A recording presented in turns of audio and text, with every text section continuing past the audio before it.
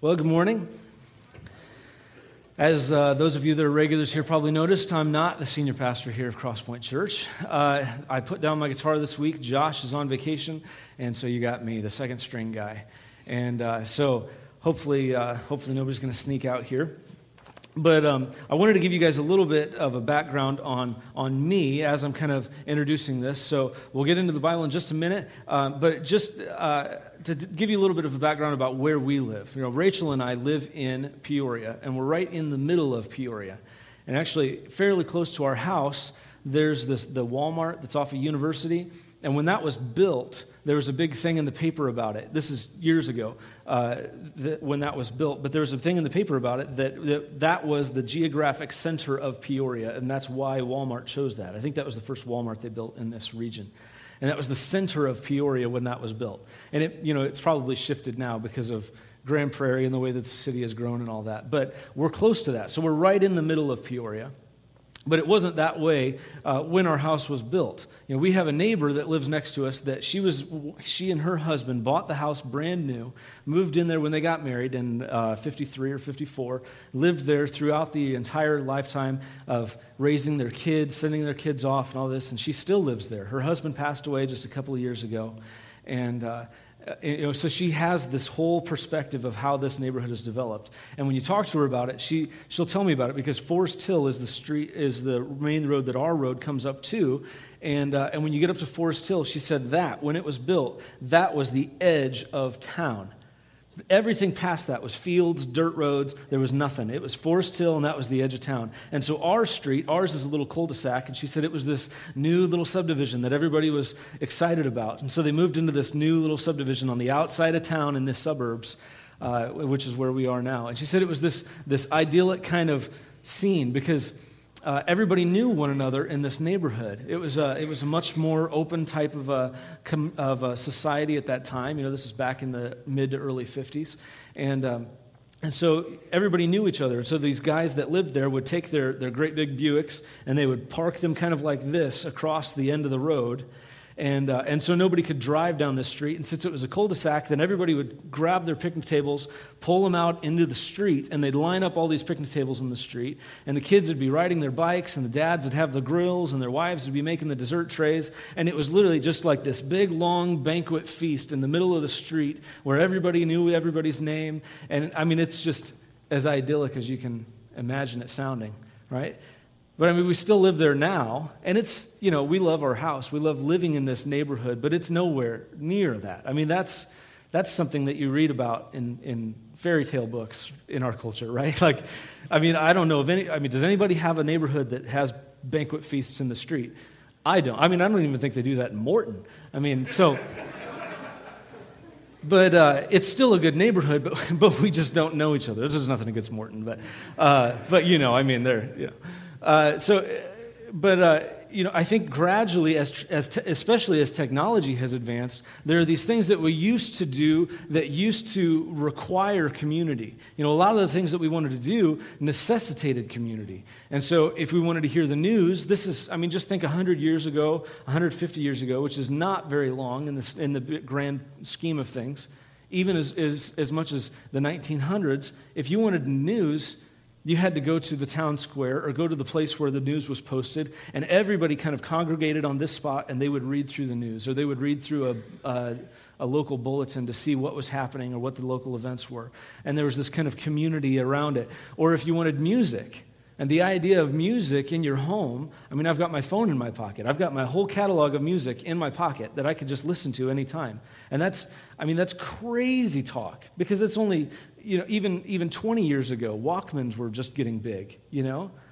And so you think about 50 years ago, 60, 70 years ago, the idea that there wasn't this piped-in Muzak station coming in every single store that you visit anywhere in the country. I mean, whether it's a gas station, a truck stop, or a fine dining restaurant, the idea that there was silence, I mean, that's really crazy. You know, I mean, you just can't even comprehend what does it sound like to not hear all of that. But that's the way that it was all throughout time up until really relatively recently. And And up until then, if you wanted to hear music, you couldn't just turn on the radio or just put on your headphones, but you had to go to a concert hall, and there was somebody performing this music, and everybody would come together to hear this. Or if you had a piano in your home, then somebody would play it, and there was different involvement of different people that would come together. And it wasn't just this isolated thing, but it was this community thing. Whether or not people wanted it to be a community thing, it was necessitated by the culture and by the technology of the day. And so as technology has grown, it's not like somebody just kind of sat down and said, you know what, this has got to stop. We're just going to thwart this thing and drive it into the ground. It's just that step by step, the technology has kind of taken away that reliance on other people and made us a little bit more self-sufficient to where now, our culture today is just so far removed from that we just think, you know what, you do your thing, that is your business. Your neighbor has a trashed up house, and you just think, hey, as long as you're not hurting my property value, then that's whatever you do over there is fine. But it can have tragic consequences, right? I was reading again about the story of J.C. Lee Duggard. Some of you might remember her from 2007 when the story became really popular. But she spent 11 years captive in a man and wife's backyard. When she was on her way to school, they grabbed her off of the street, and it was 11 years later, in this same community, basically where she lived, they kept her in this kind of makeshift shed, basically, in the backyard. And there were all these weeds around it and lots of big bushes, and there's this shed and a tent, and it looked really out of place for the neighborhood. And the guy was a registered sex offender, and the people around him knew this, and the reporters asked them, they said, why didn't you just, didn't it occur to you that something was wrong? When you saw all of that? And they said, it really just wasn't our business what he was doing back there. And hopefully it doesn't end tragically. Oftentimes it doesn't. And even that story has a happy ending because she was reunited with her family. The people that did this were brought to justice. And that is a terrible story. But that just highlights what it is in our society, that it's so politically incorrect to be intolerant of anything. Even something that seems really wrong, to say something against that is just seen as intolerant. And we're like, well, that's just, that's not really how we do it. But you know what? If it makes you happy, then hey, who am I to tell you what's right or wrong? And so we just kind of let people do that. And we feel like the temptation is to just think, well, yeah, it is our culture. American culture, it's in the pits because of Hollywood. And, and that may be partially true. But I think more than that, it's a human nature problem, right? We have this sin thing welling up within us all the time. And so regardless of what culture it is, you see this over and over again where people start off and they have an opportunity to do good, and then they just kind of sidestep it and say, well, that's not really my problem, or I don't really want to get my hands dirty with that. And so then they just they don't do anything wrong per se, they just don't get that involved with it, and they just kind of sidestep it. And you can see that over and over again throughout history. And so as we look in the Word today, we are going to see that repeated again. So last week, if you were here, Paul Cohn, one of our elders, taught on the first half of the Great Commandment, which is love God. If you didn't hear it, you can go on our website and you can check that one out as well. But he talked about the first half, which is love God, love the Lord your God. And he taught from Matthew. And this week we were going to teach from Luke. I told Paul, as I was telling him, as we were getting ready, as he was getting ready for his sermon, I said, okay, I've got it down. I'm going to be consistent with you. I'm going to preach in Matthew. Matthew 22, that's where he's preaching. Okay, the Great Commandment is quoted 3 times in the Gospels, Matthew, Mark, and Luke. And so I said, okay, I'm going to be consistent. We're going to do Matthew. And then I was talking to Josh, and it was a couple days later, and I'm going to do Mark. I feel like I'm going to do Mark, and I just feel like that's where God's leading me. And then I went home from work a couple days ago, and I was talking to Rachel, and I'm like, I got to preach from Luke. That's it. So we're going to be in Luke today. I'm probably going to stay there. So we're going to be in Luke. So you can open that to Luke 10, and we're going to be in chapter 10 and verse 25. And I'm just going to read the first couple of verses. This is a very familiar passage, so fight the urge to zone out on this because it's so familiar. But here, starting in verse 25, it says, "And behold, a lawyer stood up to put him to the test, that is Jesus, saying, "Teacher, what shall I do to inherit eternal life?" He said to him, "What is written in the law? How do you read it?" And he answered, "Well, you should love the Lord your God with all your heart, with all your soul, with all your strength, with all your mind, and your neighbor as yourself." And he said to him, "You have answered correctly. Do this, and you will live." Now, how many people here, you can show of hands, how many people here know the golden rule? Right? This isn't a trick question. It's do unto others as you would have them do unto you. Okay, so we're all on the same page here. I would guess that if you went across the street to like the antique mall here, you could probably ask anybody, I mean even kids, and they could probably quote that to you. Because regardless of the culture, whether you're in a church or whether you're in a secular workplace or something, just everybody just kind of knows that. And they aren't really sure where it came from. Some people think that it just came from the Bible or it's a Christian thing, but they just kind of know what that is. And so it's like, well, that's good. It's this moral thing, right? And it is in the Bible. Jesus, during the Sermon on the Mount in Matthew 7, he said, "So whatever you wish that others would do to you, do also to them, for this is the law and the prophets." But I would suggest that this isn't a specifically Christian teaching. It's not anti-Christian, so don't get me wrong. It's not like Jesus was teaching something wrong.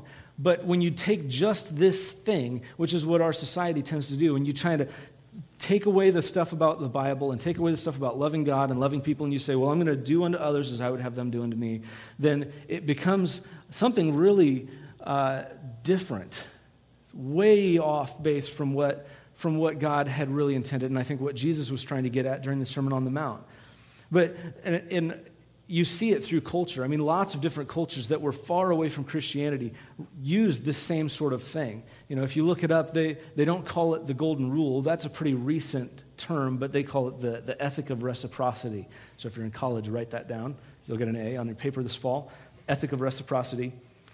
500 years before Jesus walked the earth, Confucius was the Chinese philosopher, and he said, "Never impose on others what you would not choose for yourself." 200 years after that, Socrates, the Greek philosopher, said, "Do not do to others what would anger you if done to you by others." So you see these secular writers that don't have anything to do with Christianity that are coming to these sorts of conclusions or using this sort of teaching. And archaeologists have even found stone tablets from Babylon dating to 1700 or 1800 BC that still talk about this reciprocal action, about actions and reactions and the way you treat people. So it's this kind of methodology that's been permeated through cultures and through societies really throughout time. I mean, we're talking 4,000 years in the past that this was still commonly taught in cultures. And like I said, it is in the Bible, but I don't think that this is quite what Jesus was getting at was just this. Because I think the problem is that we can follow this rule and we really don't need God to help us follow it. You know, it doesn't mention God specifically in it, and it is a moral thing for us to do, but we don't have to have God to treat others as we would be treated ourselves. I know a lot of people who absolutely have rejected faith, but, you know, they treat other people the way they want to be treated because, and why is it? Well, I mean, it's all about me, right? I mean, at its heart, at its root, you get it, and you say, well, you know, how do I feel about that? Well, you know, that may be good for you, but this is how I would want to be treated, or this is what I would want. And so it's all about like, well, what do I want? What do I want? What do I think? What do I approve of? Or what would please me? And you just me and me and me and me and me. And that's the problem. When you get away from the great commandment, which is loving God and loving people, then even when you're doing other things for other people, it always becomes about you, and you kind of become your own God.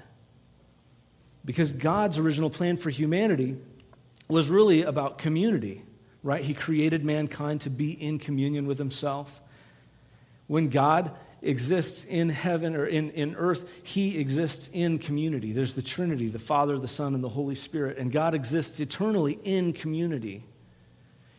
He set Adam and Eve in the Garden of Eden, and they had children, and there's this community inherent in creation. So there's the father and the mother and the children, and there's this community. And then there's the church and then you have the leaders of the church, and you have Jesus as the chief shepherd, and then you have the flock of the church, and you see this community, and it all reflects back on the way God instituted creation. And that's because in Genesis it says we were created in God's image. So the very nature of God is embedded into our DNA, and so we thrive when we're in community, initially with God, and then that flows from that into community with other people. And so that's why this is so revolutionary when Jesus put these two teachings together, because if you separate them, if you take off the part about loving God, then like we just said, it really becomes about you, because you're trying to love people, but it's really you're the one that's benefiting from it because you're trying to see how they're going to treat you, and you just kind of become your own God. But then if you take away the other side and you just say, well, I'm going to love God. I don't care about you people. I'm going to love God. And then you just have this great relationship and, I'm reading my Bible every day. I don't care what you people do. Go do your thing. I'm loving God. And then you just have this kind of dead orthodoxy because it doesn't affect anybody else around you. It's just your own little personal thing that doesn't do any good to anybody. And so these are inseparable commands. And the problem is because in Israelite history, they knew both of these, right? Jesus was a very creative teacher, but he didn't just make it up on the spot. Most of his teachings that you can see all are based on specific scriptures. And so this one was the combination of two very well-known laws. In Deuteronomy, when Moses wrote out the Old Testament, or when he wrote out the Torah, the first 5 books of the Old Testament, when he wrote that, he put right in there, in Deuteronomy 6, 4, and 5, he said, love the Lord your God with all your heart, with all your soul, with all your strength, with all your mind. And he had it written right into the law, and this was a prayer or a saying that the Jews would say morning and night. They called it the Shema. And they would say, the Lord our God, the Lord is one. Love the Lord your God with all your heart, with all your strength, with all your soul, with all your mind. And that was just daily. They're saying this thing. But then to add to it this other part, which came from Leviticus 19, is all these laws about taking care of the poor and treating your brothers justly and with justice and not having improper favoritism or treating people that are foreigners worse than you would be treated if you were a national citizen. And so it's all these things, and it finally is, and it kind of repeats a lot of the last 5 commandments of the 10 commandments, which are all about dealing with other people and not murdering, not stealing, not coveting, not lying, and all this. And then it caps it all off with, love your neighbor as yourself, for I am the Lord your God. And so you see these 2 commandments that they knew, but they had never really put those together as the ultimate thing about how do we love God and how does that play into how we love other people. And the problem was that even if they're following it, they're following these laws, and laws never really have this effect of making us generous people, right? Like we could go to Target, and if we buy something at Target, you pay $20 for it, and you don't just whip out an extra $20 and say, you know what, I just love your company. Here's more. That's like the law. That is the satisfaction of the law, is whatever that bill is. Rachel and I went out to dinner with some friends last weekend, and we went to the restaurant, and it was the 4 of us, and then we had some kids with us. We had our 2 boys, and they had 4 kids with them, and I just, in my head, I'm thinking, well, there's 4 people eating, and then there's the kids that are just playing on their parents' iPhones. But when they brought the check to us, it had the gratuity added because we had a party of like 8 or 9 people. And I thought, oh, well, that's odd. Okay, whatever. And so it had 18% on there. And I don't say this to be bragging, but I used to work in a restaurant, and that's not the bragging part. But I know how it is. When you're a server and you're trying to wait tables, there are a lot of things that happen that aren't your fault. And so typically when Rachel and I go out, it's mostly because I'm bad at math, but I'll just put down 20% as the tip. Unless service is rough, then we'll do 15%. But 20% usually, because I can do the math in my head and that writes it down easily. But they brought that out and it said 18%, and that was less than I had intended to tip them because it was decent service. But I looked at that and I said, oh, it's already on there. And it said a little line on there that said additional tip, and I just went, nope, and wrote down the total because that's easy for me to do the math, and I signed my name and I closed the folder and I set it back and I said, okay. And it wasn't until a week and a half or a week later when I'm studying this and I'm like, oh, See, that is what the law does to us. It doesn't make us generous. We think, well, we've already satisfied the requirements of the law. Why do I need to do anything else beyond that, right? And so you see this, if you turn your Bibles over to Matthew chapter 19, we're going to be in verse 16. You can keep your finger in Luke 10, now that I've already told you to turn it. Matthew 19, verse 16, and I'll read through verse 22. And this is, as Jesus is teaching, he's kind of walking and teaching as he's walking, traveling. It says, going through Galilee. And it says, and behold, a man came up to him saying, Teacher, what good deed must I do to have eternal life? And he said to him, Why do you ask me about what is good? There's only one who is good. If you would enter life, keep the commandments. And he said to him, Which ones? And Jesus said, You shall not murder, you shall not commit adultery, you shall not steal, you shall not bear false witness, honor your father and mother, and you shall love your neighbor as yourself. Which really, this is a summary of that Leviticus passage I just talked about. The young man said to him, All these I have kept. What do I still lack? And Jesus said to him, If you would be perfect, go, sell what you possess and give to the poor, and you will have treasure in heaven. And come follow me.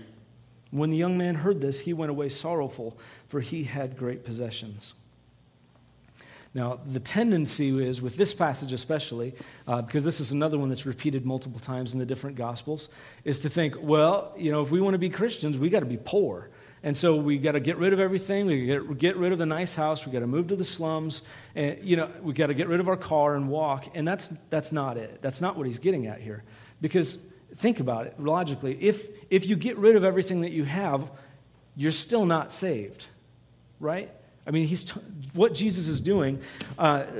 John Calvin was a pastor in the 1600s, and he wrote about this passage, and he said, Jesus has this great ability to see these festering wounds in our spirit that we can't perceive ourselves with our own eyes. And when he realizes that we don't see it, he presses on it, not to cause us pain, but to bring attention to that wound. And so this man basically is boasting to him. He just comes up to him and he says, Hey, I don't know if you checked my resume, but I'd be a pretty good disciple because, I've pretty much done everything right. And Jesus looks at him and he says, Oh, okay, well, what have you done? And he goes, Well, everything. Pretty much the whole thing. It's right here. I'm the whole package. And Jesus says, Oh, well, how about that idolatry of your possessions? And the guy is just struck to his heart and walks away sorrowful. Not because it's so awful that he has this stuff, but because the value that he's placed on all of these things is so much greater than the value that he really sees in being righteous and in following Christ. And so it's like, well, if I have to choose you or this, and he made his decision. He walked away sorrowful. And then Jesus goes into it talking about how hard it is for a rich person to enter heaven. Not because they're rich, because you see holy and righteous people throughout the Bible who are rich, but because these things are so easily entangling us and getting in the way of what's really important. Because really, isn't everything that stands between us and God, and it's worthless, right? It's garbage. But this young man, he couldn't quite see that, and he saw that wound, and he turned away and he said, Well, I can't be healed of that. I just have to go and just be with my stuff. So let's go back to the passage of the Good Samaritan as you're turning back to Luke 10. But that's the point, isn't it, right? Like with legalism, he's following the law and he's fulfilling these statutes of the law, but he thinks that he's righteous and he thinks that he's holy, but the truth is that he's not actually getting it. Like he's following the letter of the law, but he's entirely missing the spirit of the law. And that's the way that we act. When we have these laws, we follow the letter of the law. We don't go into the spirit of the law. And our culture is a picture of that, right? With all of our laws and all of the ways that the courts and everything changed and shaped culture and the way we do things, we follow the letter of the law. And that's how we justify things that we do. It's not based on generosity and love. It's on legalism.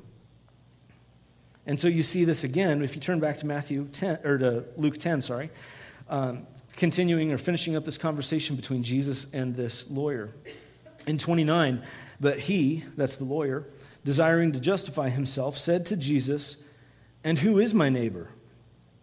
Now, you have to just kind of step back and look at the perspective of this lawyer, right?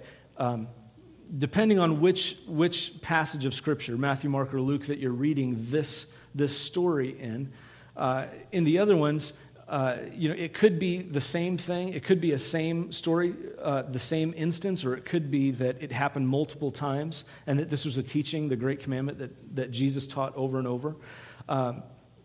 So it's hard to say exactly because the timeline doesn't fit in right. But I mean, in the other passages in Matthew and Mark, Jesus basically gets into an argument with the Sadducees, which was this big religious group, and he silences them. They cannot answer and argue against him about eternal life and that. And so then the Pharisees come up to him, and in that same vein, they take one of their scribes, who was the guy that was responsible for writing out all of the scrolls. And I mean, he would know the Scriptures from front to back. And so this guy, who's the lawyer, who's kind of the know-it-all, stands up to challenge Jesus. And it says even in verse 25, a lawyer stood up to put him to the test. So Jesus is in the middle of this kind of informal talk with his disciples who are just coming back from ministering out in the different villages, and they're just having this informal chat and celebration about how good God is being to them. And in the midst of this kind of random talk, this guy stands up to challenge him, which is a sign of a very formal approach to someone, that you stand up and say, well, I've got a question for you. And it's deceptively simple when he says, what shall I do to inherit eternal life? Because if Jesus would have answered this carelessly, I mean, they would have just thrown that in his face and said, well, look at that. Oh, see what he said about this? I mean, he's trying to subvert the law of Moses. He's trying to ruin our culture and throw us out into the pagan cultures around us. I mean, but he didn't. He answered that really wisely, turned it back on the guy's head, and just kind of silenced the guy. And so then it says, so from that kind of perspective, that's when it says, but he desiring to justify himself. Like, oh, okay, you got that one, but how about this? Who is my neighbor? And so then Jesus answers and says, a man was going down from Jerusalem to Jericho, and he fell among robbers who stripped him and beat him and departed, leaving him half dead. Now by chance a priest was going down that road, and when he saw him, he passed by on the other side. So likewise a Levite, when he came to the place and saw him, passed by on the other side. But a Samaritan, as he journeyed, came to where he was, and when he saw him, he had compassion. He went to him, bound up his wounds, pouring on oil and wine. Then he set him on his own animal and brought him to an inn and took care of him. And the next day he took out 2 denarii and gave them to the innkeeper, saying, take care of him. And whatever more you spend, I will repay you when I come back. Which of these 3 do you think proved to be a neighbor to the man who fell among the robbers? And he said, well, the one who showed him mercy. And Jesus said to him, you go and do likewise. So the interesting thing on that we have to realize is that there's a lot of these things that when we take it at face value, we can misinterpret it. Because he said, who is my neighbor? But he kind of meant the opposite, right? Like, you kind of know who your neighbors are, but what he was trying to assert was that there was such a thing as a non-neighbor. So he's saying, well, who isn't my neighbor? Because I've already been a neighbor to these people, so I'm pretty much, it's the same as this rich young ruler, like, well, I mean, I've already done all of these things.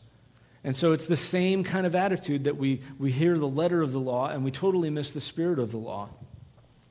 And the typical progression of something like this, the Jews would have heard Jesus saying this parable of the Good Samaritan, and it would have gone something like, okay, well, here's the hierarchy. You have the priest that comes by first, and this is all, it wasn't just made up. I mean, all the details of the story are true. There's this road that goes from Jerusalem down to Jericho, and it's about 17 miles long, and it has some twists and turns, lots of caves lining it. It goes through this valley, and it's such a violent area that they actually, in the time of Joshua, when Joshua conquered Jericho, they call it the Valley of Blood.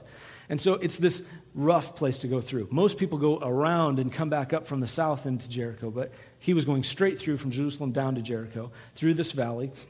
And so it's very easy to believe that some guy would go through there and be beaten senseless and be left half dead on the side of the road. And so the Jews are following, they're tracking with this like, oh, okay, yeah, he got what he had coming to him going there. And so then the priest comes along, and the priest is kind of the top of the city, right? I mean, he's in their culture, religion and the church and the state were all combined together in the synagogue and in the temple and in the Jewish temple. And so he's in Jerusalem. He's serving in the Jewish temple in Jerusalem. If he's coming from Jerusalem, that means he was probably finishing his time of service for a couple of weeks at the temple.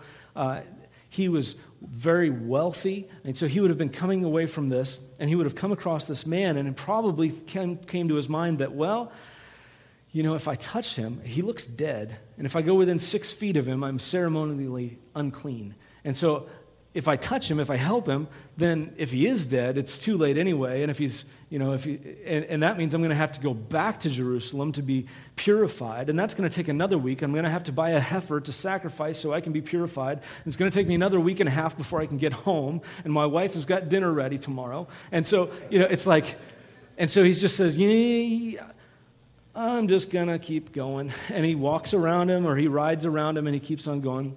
And then the next guy comes. And so they're seeing this progression, because you start at the top, you have the priest, and then the next you have the Levite. And the Levite was kind of like a junior priest, because the priest is of the tribe of Levi as well, but he's also a son of Aaron, which means that he was a priest. They were offering sacrifices and doing this. And the Levite was kind of like the layperson in the church or in the synagogue. And so he was never going to be a priest, but he was the assistant to the priest. And they got paid a little bit, but not anywhere near what the priest would have been paid.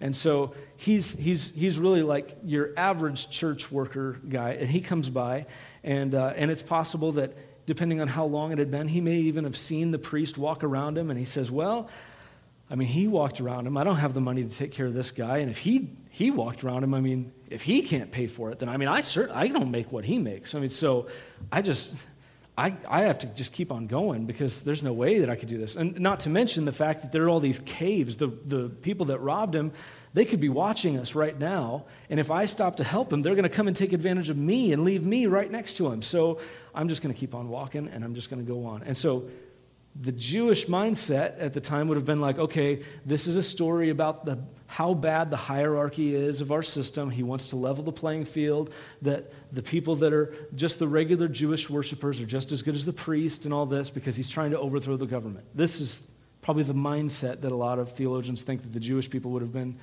having as they're hearing this story. But then he throws this big wrench into it, and he says, but a Samaritan was coming along this path. And the Samaritans, if you know anything about Jewish history, and that the Samaritans were just bitterly hated by the Jews. And it's strange to read the history of it, but back in 2 Kings, in the Old Testament, you see when Israel was conquered by Assyria, he carried off the children of Israel to Assyria into prison. And then the king of Assyria brought in all these foreigners, these Babylonians, these Assyrians and this, to basically work the field and maintain this land while he had all these prisoners. So he could still be the king over everything that he had conquered. And so there were some of the people of Israel, the poorest of the poor, that were left there. And they kind of intermarried, and they all kind of lived in this area of Samaria. And they are, throughout history, developed into kind of this own people group called Samaritans. And the Jews absolutely rejected them as children of Israel, even though there was, connections there, obviously. But because there was differences, and they had a period of pagan worship, and all this, for a variety of reasons, you just see this tension growing and growing and growing throughout the church history, or throughout the history of Israel. And so by the time of Jesus, it was so bad that they would actually pray, God, give your grace to me, give your grace to our family, withhold grace from the Samaritans, send all of them to hell. And they hated them so intensely. They said that if you eat with a Samaritan, if you have lunch with a Samaritan, it is as bad as eating pork, which means you'd be ceremonially unclean and cut off from your people just for having lunch with this guy. And so the last person that anybody would expect to help a Jew would be a Samaritan. I mean, you see this tension. It's still in the Middle East. You see like Palestine and the West Bank and Israel, and you see the different tensions of the people groups that are there. And that's the kind of aggression that they experienced then. And so you have this different. You have this guy that comes in, and Jesus throws this wrench into the parable, and everybody's kind of like, hold on. hold on. And so he says, okay, the Samaritan came along. And so, excuse me, and you can see even in the lawyer's response, at the end there, he says, Jesus said, which one of these three do you think proved to be a neighbor to the man who fell among the robbers? And the Samaritans, they weren't Gentiles, right? Gentiles are the people that are non-Jewish, that are totally other nations. Like we are all Gentiles, or most of us, unless you're descendant of Israel, literally, then we're all Gentiles, right? So these Samaritans are not. They're part of Jewish culture in that they worship God and they observe these different ceremonially observed sacrifices and these sorts of things. They just are separate from the Jews and didn't like each other. And so he's got these same thoughts about uncleanness and purity and that going through his head, but he gets down and he helps the guy, and he intentional about it. He takes him on his animal. He pays. Some people have estimated that the cost of the 2 coins that he gave to the innkeeper was about 2 or 3 weeks worth of room and board. And he showed his face to the innkeeper. He didn't just leave him on the doorstep with a note saying, here's a couple bucks, take care of him. He showed his face to the innkeeper and said, I will repay you for his expenses if you pay anything more when I come back. And the Jew doesn't see this at all. The lawyer, when he sees this, Jesus says, well, who became the neighbor to this man? And he doesn't say, well, the Samaritan was a good guy. He just says, no. I mean, you can almost hear the disdain in his voice. Well, that one, the one that did good, right? I know what you mean by it. We don't have to say it. Yeah, I know what you mean. And, and Jesus says, you go and be like this man that you hate. Because it's not about who is a neighbor or who is in close proximity to you, but it's about who became a neighbor, right? In 1 John chapter 4, you don't have to turn there, I'll read it to you. In 1 John chapter 4, verses 19 to 21, it illustrates this really well. It says, we love because he first loved us.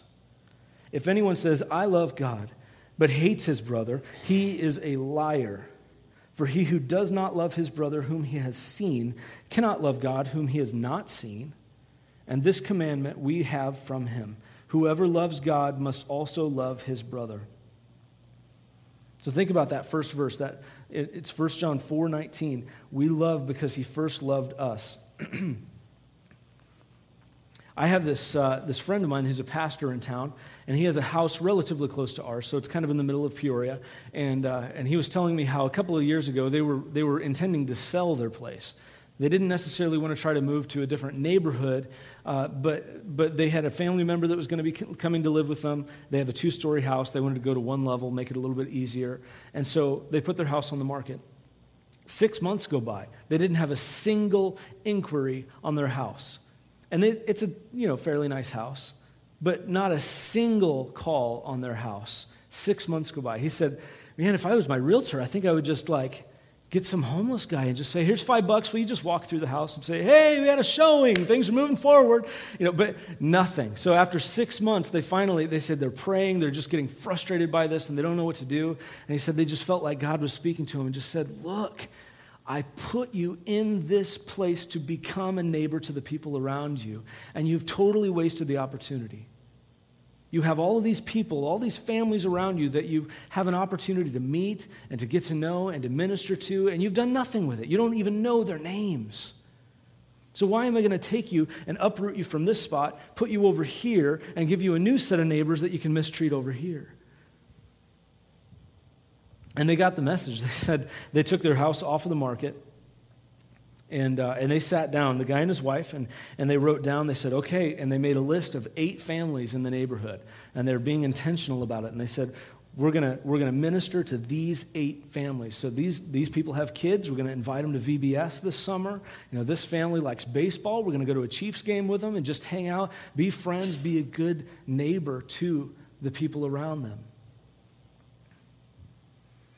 We serve a God that takes the initiative. He calls us to love him, and through that love, we are to love other people. We talk about church unity a lot, but that's not really the end goal, right? That's a side effect of the great commandment. Because when we love God, we're focusing our love on him, and we're drawing close to him, and we're adoring him. And that love fills us to where we can go and spend that love on other people, and we can show love to our neighbors, and we can become neighbors to other people.